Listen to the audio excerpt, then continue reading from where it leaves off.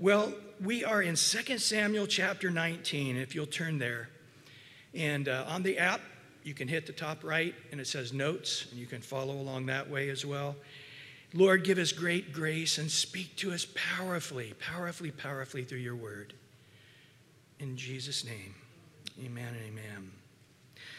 Well, last week, we saw again that David is coming in as king. And that is a secure and set thing as he's heading that way. And we're not going to study it, but in verse 31 to 39, this 80-year-old guy, Barzillai, was really the one who funded David financially during his time away with Absalom. And other people brought stuff, but it was really Barzillai who brought and sustained him and the whole army. And it's a beautiful picture here, because now he's coming to the king. And the king says, Barzillai, I am going to honor you all your days. You are going to sit in the palace with me, and I am going to treat you as a king yourself throughout your lifetime now in the palace. And it's just such a stirring picture of that day when we stand before the Lord. And he says, well done, good and faithful servant. And all that we've given him, all that we have given in prayer and coming to church, everything's a sacrifice, as our bodies are wicked, aren't they? Our first knee-jerk reaction with giving financially is that, oh, it's mine, oh, I can't afford it, you know. And the same with time. It's like, oh, it's so hard. If it's hard, it must not be worship, you know. It's got to be easy to be worship. No. It's every step spiritually you make is it's a sacrifice. It's got to beat your body in subjection, and then you open the Bible. You beat your body in subjection, and then you begin to pray. And then as you're praying, you got to keep beating your body in subjection. It's just, Paul said, there's no good thing that dwells in me. Nothing. Oh, wretched man I am. The inside me, the willing's present. But outside, I find a whole other principle. This sinful, wretched man that's fighting me every inch of the way to live holy as my heart wants to live. And so Barzillai says, I'm an old guy. Give it to my son here. I can't taste any food anymore, and I can't really sit around anymore. I couldn't enjoy it, but give it to my son. But it's a beautiful picture of the heart of the king towards those who have given to him. Well, in verse 40 here this morning, now the king went on to Gilgal and Shittim, and went on with him. All the people of Judah exhorted the king, and also half the people of Israel. Just then, all the men of Israel came to the king and said to the king, why have our brethren, the men of Judah, stolen you away and brought the king, his household, and all of David's men with him across the Jordan? So, again, you have two tribes joined together here, Judah and Benjamin is understood to be hooked with Judah, even though they say Judah.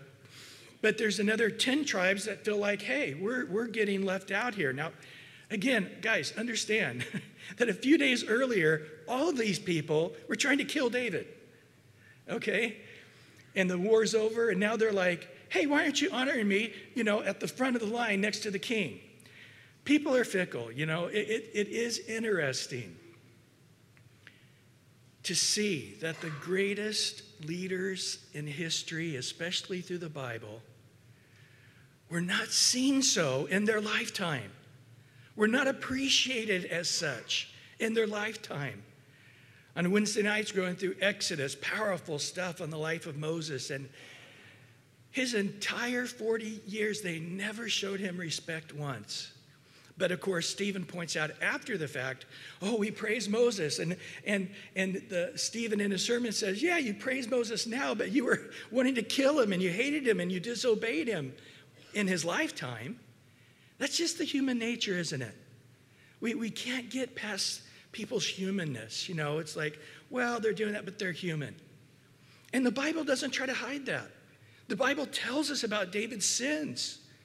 It tells us about his extraordinary humanness and failures and out just sinfulness.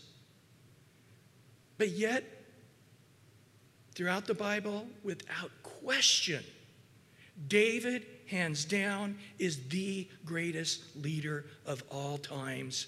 Jesus, our King of Kings and Lord of Lords, is going to sit upon the throne of David forever. Amazing that our God is going to establish his throne and call it the throne of David. That's just so amazing to me.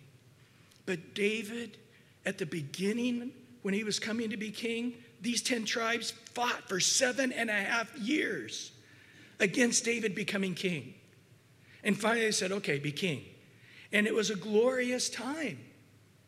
But then Absalom came along and said, hey, blah, blah, blah, blah, about David. All of it was true, but it didn't mean that God didn't want him to be the king anymore.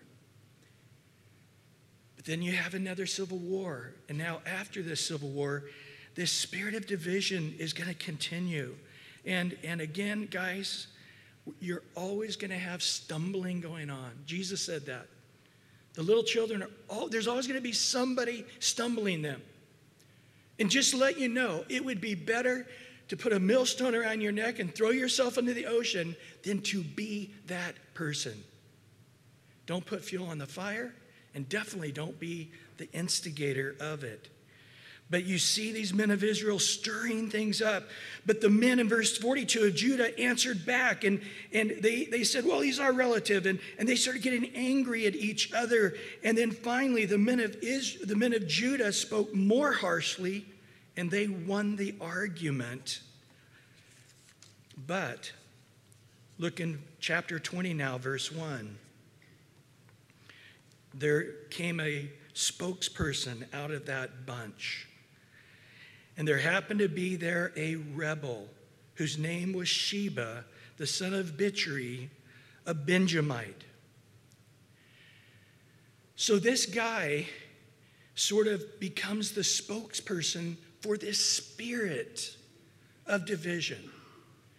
You know, Absalom came along and Ahithophel, and they're planting all these little seeds. And others are watering it. Now David is securely being received back as king. But underneath, that spirit remains. And let me tell you something, guys. It's always wherever humans are. It's part of our humanity. Paul addressed this in the New Testament. Okay, this is the Old Testament we're talking about. But in the New Testament, Paul even sees it as more horrible because God's Spirit's in us. And we have been born again by God's Spirit, and there should be a power of God's Spirit of love and unity. If we're not quenching the Spirit, that should be there. And he says in the book of Corinthians, I hear there's divisions among you. And he just said, this should not be. And in 1 Corinthians 3, he says, you know what? If there are people dividing, saying, I'm of Paul, I'm of Apollos, I'm of Peter, I'm of Christ. He goes, Christ isn't divided, it's you. It's your hearts. Apollos isn't trying to get you to split up. Christ definitely isn't. It's you being carnal. And he says this is why when I was with you, and you liked Apollos' teaching because it was so spiritual, I couldn't do that when I was with you. Because your divisive spirit showed your carnality. And I could not speak into your life the meat, the mature things. When I was with you, I had to speak as to carnal non-believers. And I was just trying to lay the foundation of the simplest of principles. And I failed. Because people have that divisive spirit. They are not mature people. You know, when you got guys like Sheba, a lot of times they just don't understand how powerful they are. So here's a word, especially some of you school teachers who have the little guys. And you know how you have those girls or guys in the class that, you know, they decide it's time to go on recess and the whole class is, you know, in an upheaval for the next 20 minutes until it really is recess time. You need to help them understand. I know you just think you're one voice out of 15, but you're not. God has made you in a way that you have a spirit about you, a charisma about you, a power about you that leads. And when you speak, it penetrates the hearts of everybody else and moves them. This can work for you. This can work against you. And this is why you need to submit your heart and be my champion. Speaking, helping me speak into their lives the things that I'm trying to do to lead them.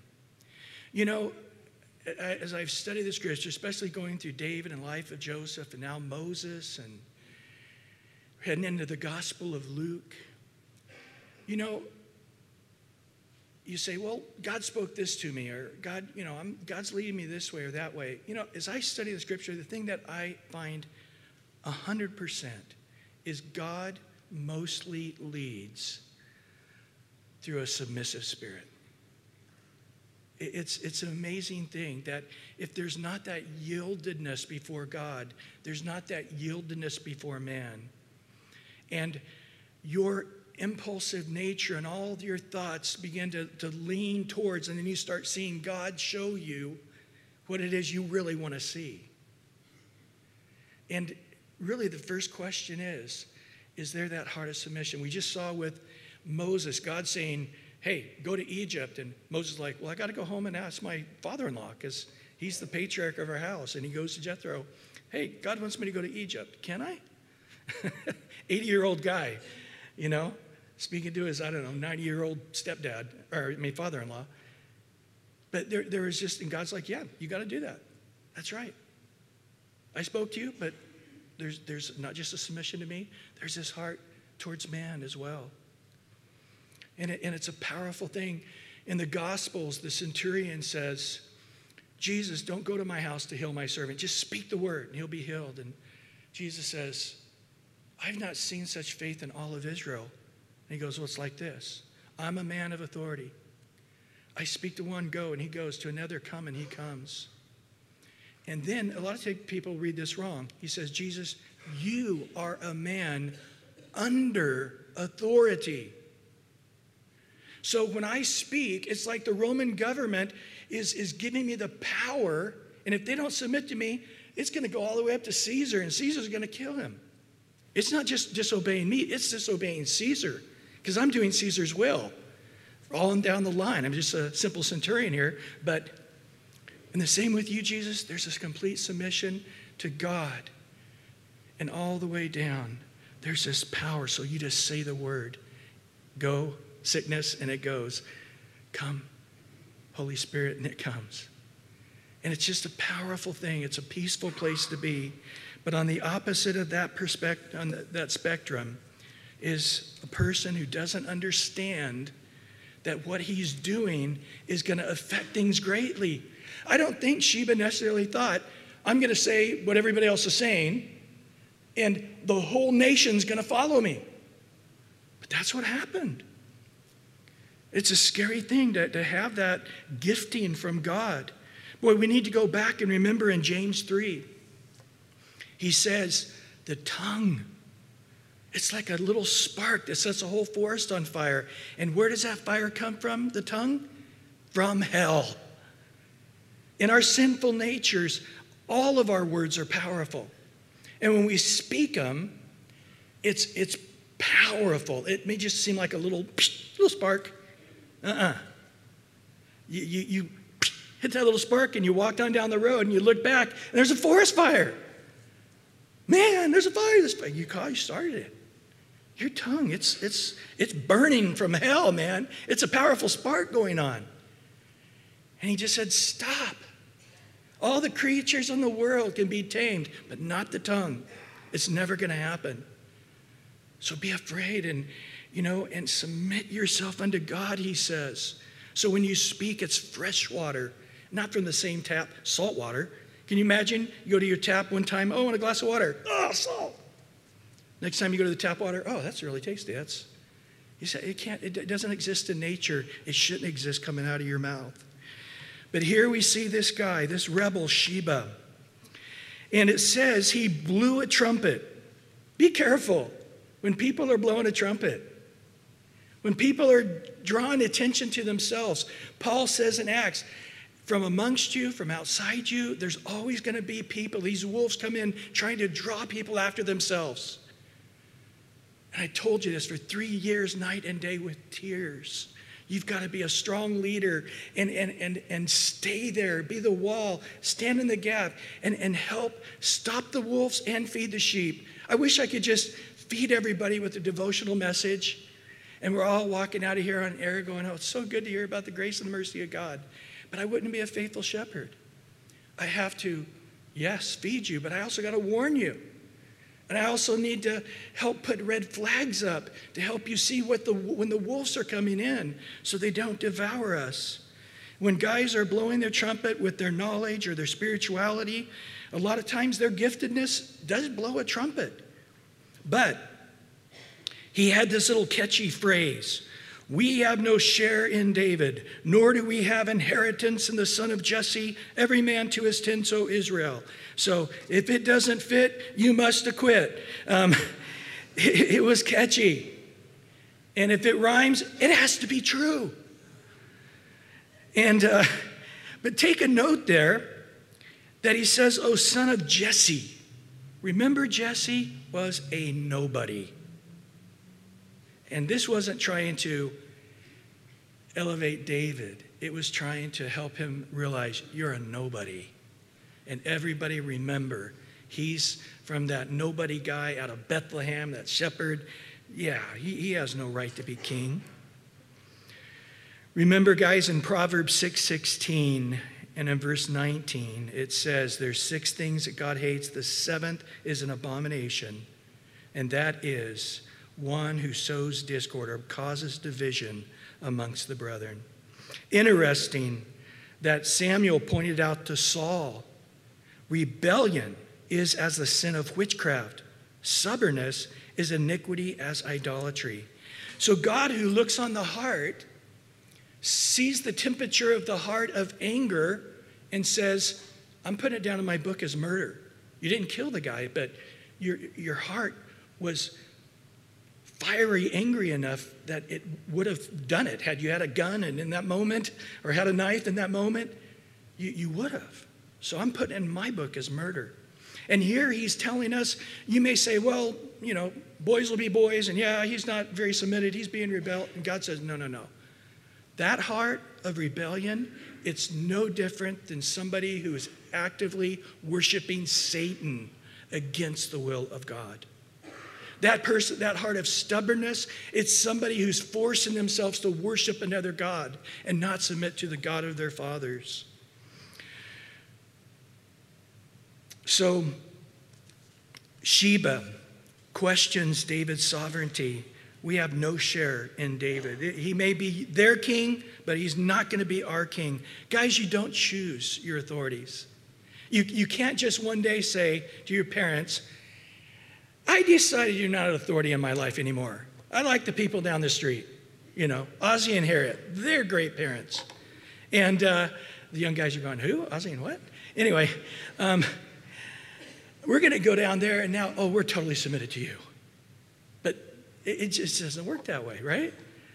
And so when you're picking and choosing your authority, you got to realize God's not honoring that. But this is what he's saying, guys.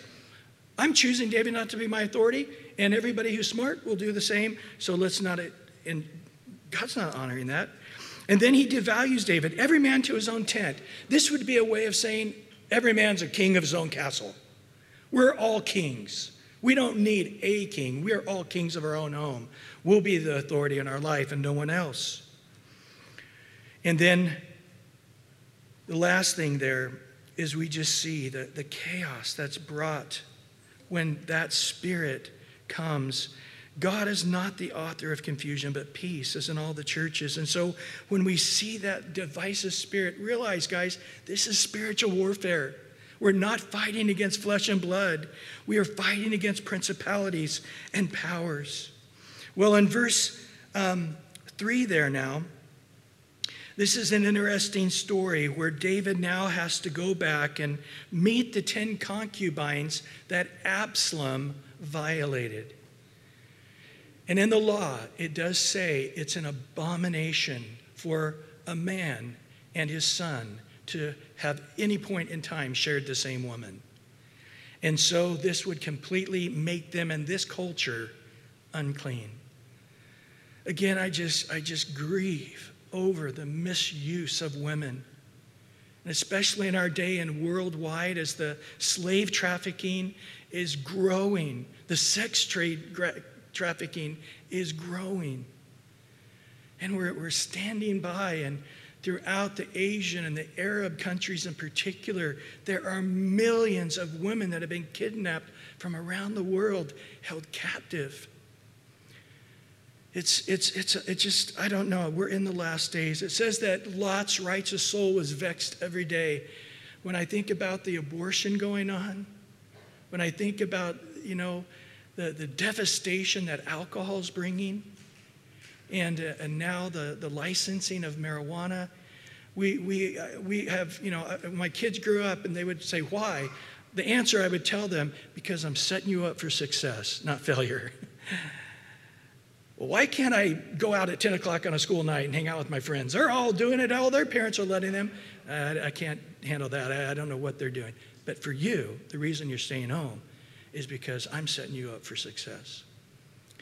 And I'll tell you what, we are not set up for success. And if God's people will humble themselves and pray, God says he will indeed heal our land. Well, in verse 4, going back now, so King David now, he says to his new general, remember who was Absalom's general, Amasa, assemble the men of Judah for me within 3 days and present yourself here. So Amasa went to assemble the men of Judah, but he delayed longer than the set time which David had appointed. So my guess is that Amasa had a hard time getting the respect.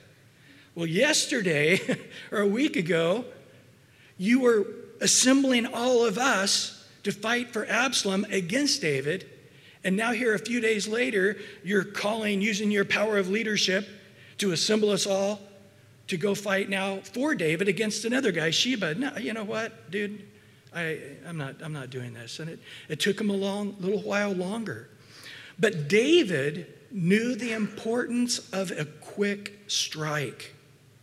And so he had to do a backup plan. And so now he says to Abishai, notice who he didn't talk to, Joab. Joab, who had killed Abner, another general of David's. He had killed Absalom when David said, don't kill him. He's a man that just rebuked David for his crying. He was right, but he was not respectful. And David, I don't think he told him he's no longer general, but he was supposed to get the message through the grapevine. And so he calls his brother Abishai, and he says, this guy Sheba is out of control. Go and pursue him and find him unless he gets fortified, and it takes years.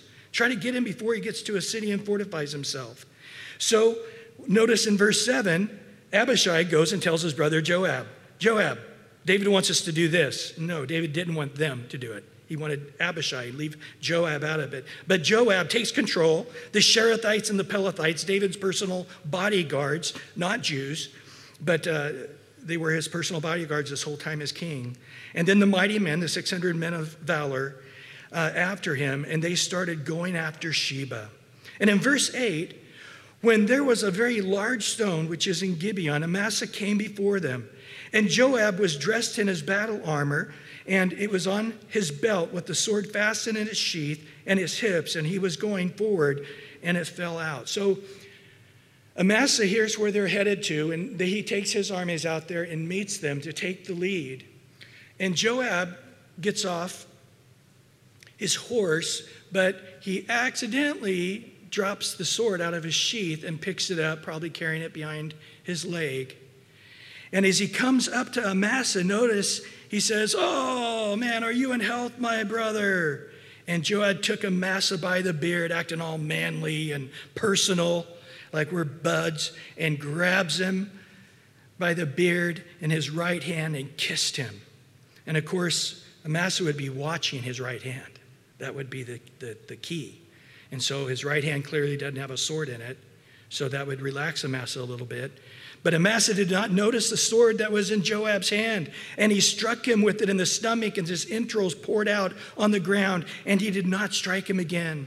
Thus he died, and Joab and Abishai, his brother, pursued Sheba, the son of Bichri.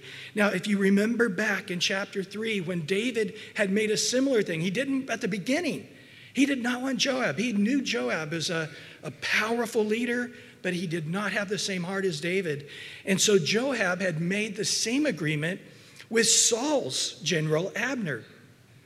And at the time, Joab was gone. When he came back, he did the same thing, exactly the same thing in verse 26 to 29 of chapter 3.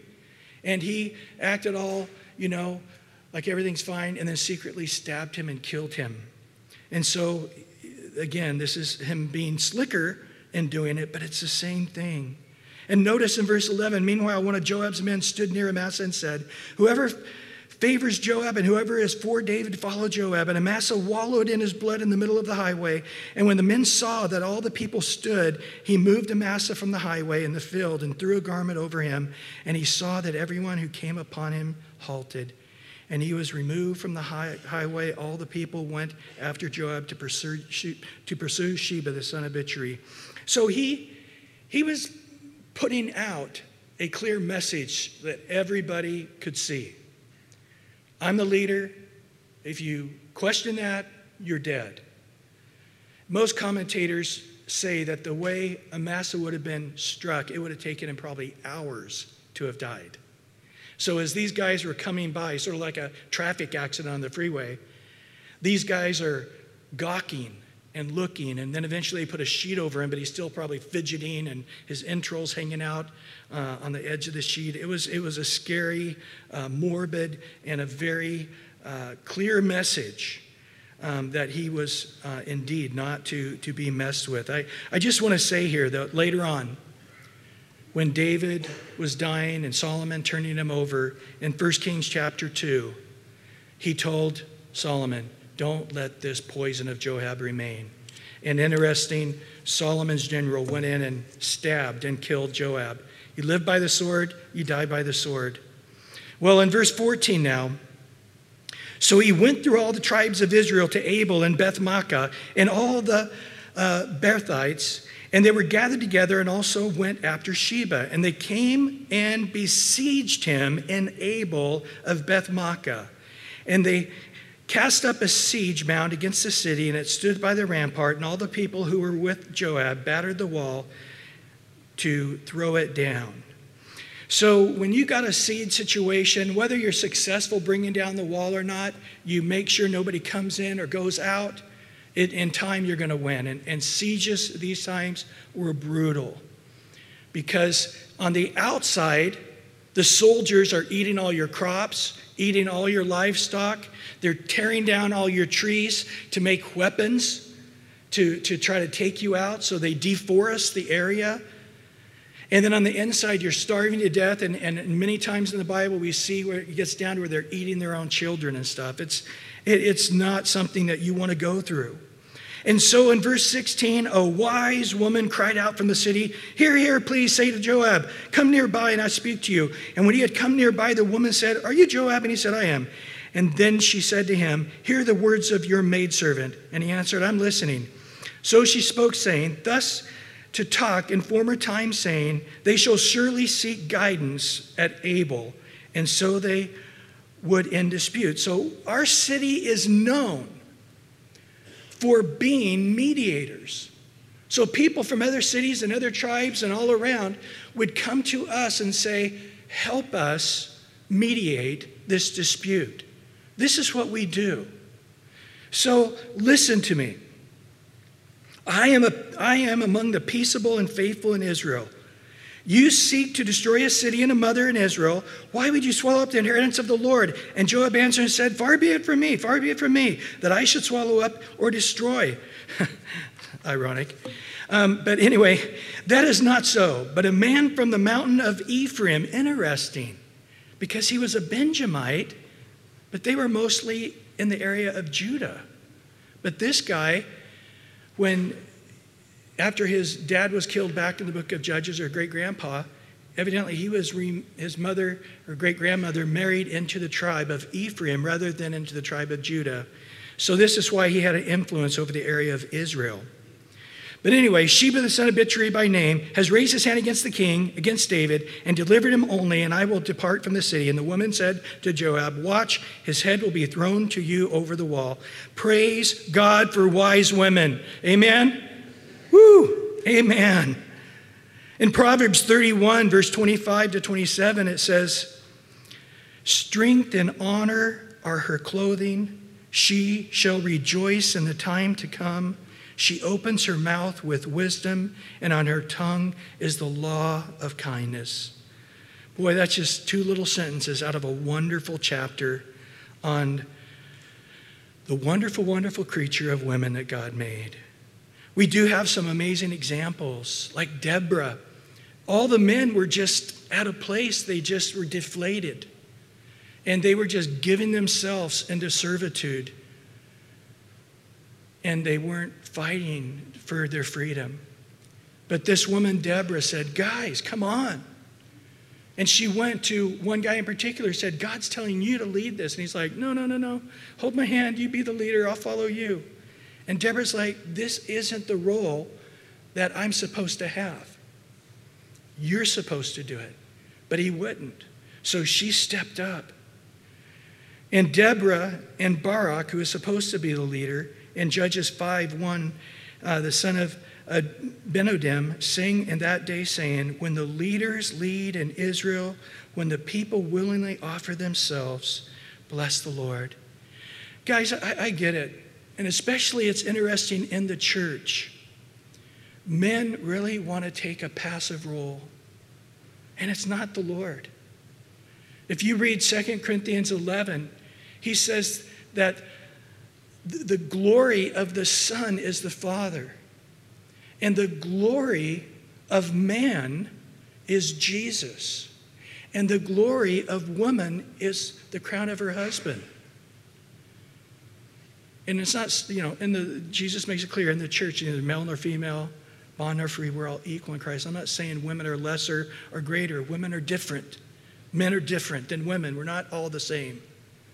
We're very different. And because God made us very different, we have different roles. But then he goes on to say, therefore, in the church, Jesus is to be glorified. Therefore, men are to be the major proponents of leadership in the church to give glory to Christ. If the women are the major proponents of leadership in the church, they bring glory to their husbands and then secondarily to Christ.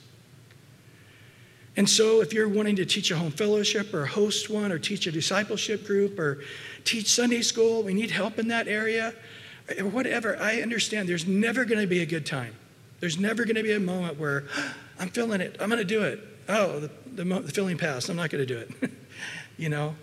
I just encourage you men, in your homes for sure, but also in the church. It's a beautiful thing. The Lord is speaking, the Holy Spirit's saying, when men willingly give themselves into leadership. In Esther, she saved the entire nation from destruction, and she didn't want to do it. But her uncle Mordecai said, but you and your father's house will perish. Yet who knows, in Esther chapter 4, verse 14, you and your father's house will perish. Yet who knows whether you have come to this kingdom for such a time as this. So Esther, I know it's a difficult thing to save the entire nation, but you need to step up and to do that. And this woman had to step up where others wouldn't. And God mightily used them. We'll notice in verse 22 as we finish up here this morning. And the woman in her wisdom, amen again, amen, went to all the people, and they cut off the head of Sheba, the son of Bichri, and threw it out to Joab. And he blew a trumpet, and then they withdrew from the city, every man to his tent. So Joab returned to the king at Jerusalem. David knew, we're not going to wait for Sheba to keep poisoning people and letting that set deeper and deeper in their souls.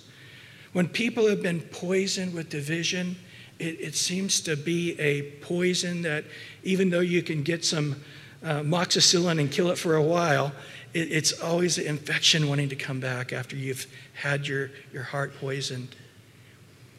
I can't let this go on. Quickly, And then he gets down there. And what is the answer? Deal with it now. That's what David wants. We'll help you in that. We'll cut the head off it. And we'll throw it. We'll chuck it out of this place. You know, it's such a great picture. The Old Testament has pictures of New Testament theology. And guys, all of us in our flesh are rebellious to the King. There's all of us at times just say, what is God that I should obey him? What is the Bible that I got to do what it says? Who decided I got to go to church every week? And I don't know, all of us get there at some point. And we do the breadcrumbs backwards, and we'll see it started with carnality. It started with compromise. It started with little things of compromise with what you're doing, speaking, hearing, drinking, eating, people you're around, whatever it is. And you don't know it, but your heart is being poisoned with this spirit of rebellion. And eventually, as it says in James, it gives forth birth. And when it gives birth, it brings forth sin, and it brings forth death. What's the answer? Well, you got to know how to tame it. Get the chair out and whip and whoosh. A lot of times people do that. Yeah, I'll just chill out on Friday nights for a while. Well, I'll take it easy over here. I'll calm it down there. I got it under control. That's what everybody says, right? I mean, the alcoholic and the drug addict. I got it under control. I've been overdoing it, but I can turn that off in a minute. No, you can't. Interesting story I've heard several times in my life, but the last time was 2009. It was a couple in Florida who wanted to have a pet python. 8 feet 6 inches long, normally 150 pounds. But they had a baby, and they got busy. And they kept forgetting about the python, and they had to keep their pet python. It was their boyfriends that had moved in, and it's totally docile as long as you feed it. But you know how it can be. Life's busy. Well, what happened was the python, which wasn't legal to have, by the way, finally got so hungry, it forced its way out of where it had never forced its way out of before, the cage. And just like you think, it slithered right into the 2-year-old bed, coiled itself around it, bit it in the head when they found it, was starting to swallow it. But it was too late, it died. In 2011, they both went to prison for, I think, a decade or more for negligence. Maybe there's some rebellion in your life right now. And it's a caged python right now. And you're feeding it a little bit. And it's staying very calm and docile. Guys, it's not going to happen. What's the answer? You got to chop the head off and throw it out. Throw it out, right? You got to kill it. And as you go into the New Testament, it says this. It never says, wound your flesh. Calm your flesh down. Tame your flesh. What does it say? Put to death the flesh. Put to death those sins in the members of your body that are causing you to lose that peace of God.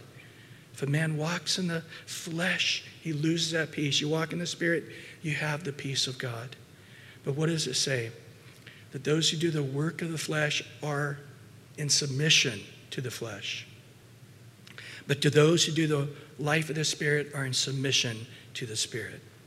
So as we go into worship this morning, this is a time for you just to seek the Lord and say, God, right now I'm not even sure. There's so many areas. Search my heart. See if there be any wicked way in me. And I received this verse this week on this subject from the Lord. In 1 John chapter 1, it says, if we confess our sin, the one we see, the one the Holy Spirit is bringing to mind right now, but as that one comes to mind, maybe it's a plethora of them, and you're feeling condemned. That's not from the Lord. Confusion doesn't come from the Lord, but peace. But remember this, as you confess your sin, he's faithful and righteous to cleanse you, not from just that sin, but from all unrighteousness. Amen? Let's just go to him, Lord. Lord, we know that all of us have rebellion to our King. All of us have that aggressive spirit in our flesh to say, no, you're not going to be king over this tent. You can be king over the kingdom, but just not over my tent. Lord, we bring our bodies, our tents, our tabernacles to you and say, Lord, please, we want to be a holy vessel, sanctified, set apart for your use. If you're here today and you've not come to Christ, the answer is Jesus is full of love and mercy. There's no condemnation. He died on the cross, paying the penalty of your sin, and rose again, conquering your sin. So as a free gift, you can be saved right now. And all you have to do is just that very thing. Just say, Lord, Jesus, by the power of the cross, by your death, the blood that you shed, forgive me, cleanse me, wash me as white as snow without any blemish or spot. I want to be holy before you, live a righteous life before you. Cleanse me now and give me the strength to follow you. And if you're here today going, I'm deflated. I need a Deborah. I need a word to speak right now to just say, Lord, help me. I'm so weak. The willing is not even present like it used to be. My conscience is starting to get seared. I don't grieve like I used to grieve. The fear of God is fading to the back of a voice, and I don't fear God like I once did. Lord, please heal me today. And in a moment, you'll see some guys on the side and down front, and if you need to just sneak over, and you don't have to say a word. They can just pray for you, or you can share something and they'll lay hands on you. And we're going to spend a while just seeking the face of God this morning. Thank you for your mercies, God. Thank you for your kindness, Lord. Thank you when there's nothing good in us. It doesn't matter because you live in us. And you see us holy, righteous, your precious child, your king and priest forever and ever. And we thank you, Lord, for bringing salvation, not just one time, but every day. Over and over, your mercies are new. Every day, you're saving us from our weakness. And in our weakness, your strength is perfect. And where our sin abounds, your grace abounds more. And Lord, let us be a people of prayer, God. Even as we leave here today, Lord, just let prayer fill this place. Let just hands be laid on one another, encourage one another, lifting one another up. And meet us tonight, Lord, in the most powerful way we've ever met, in a time of seeking your face tonight. In Jesus' precious name. And everyone said, amen, amen.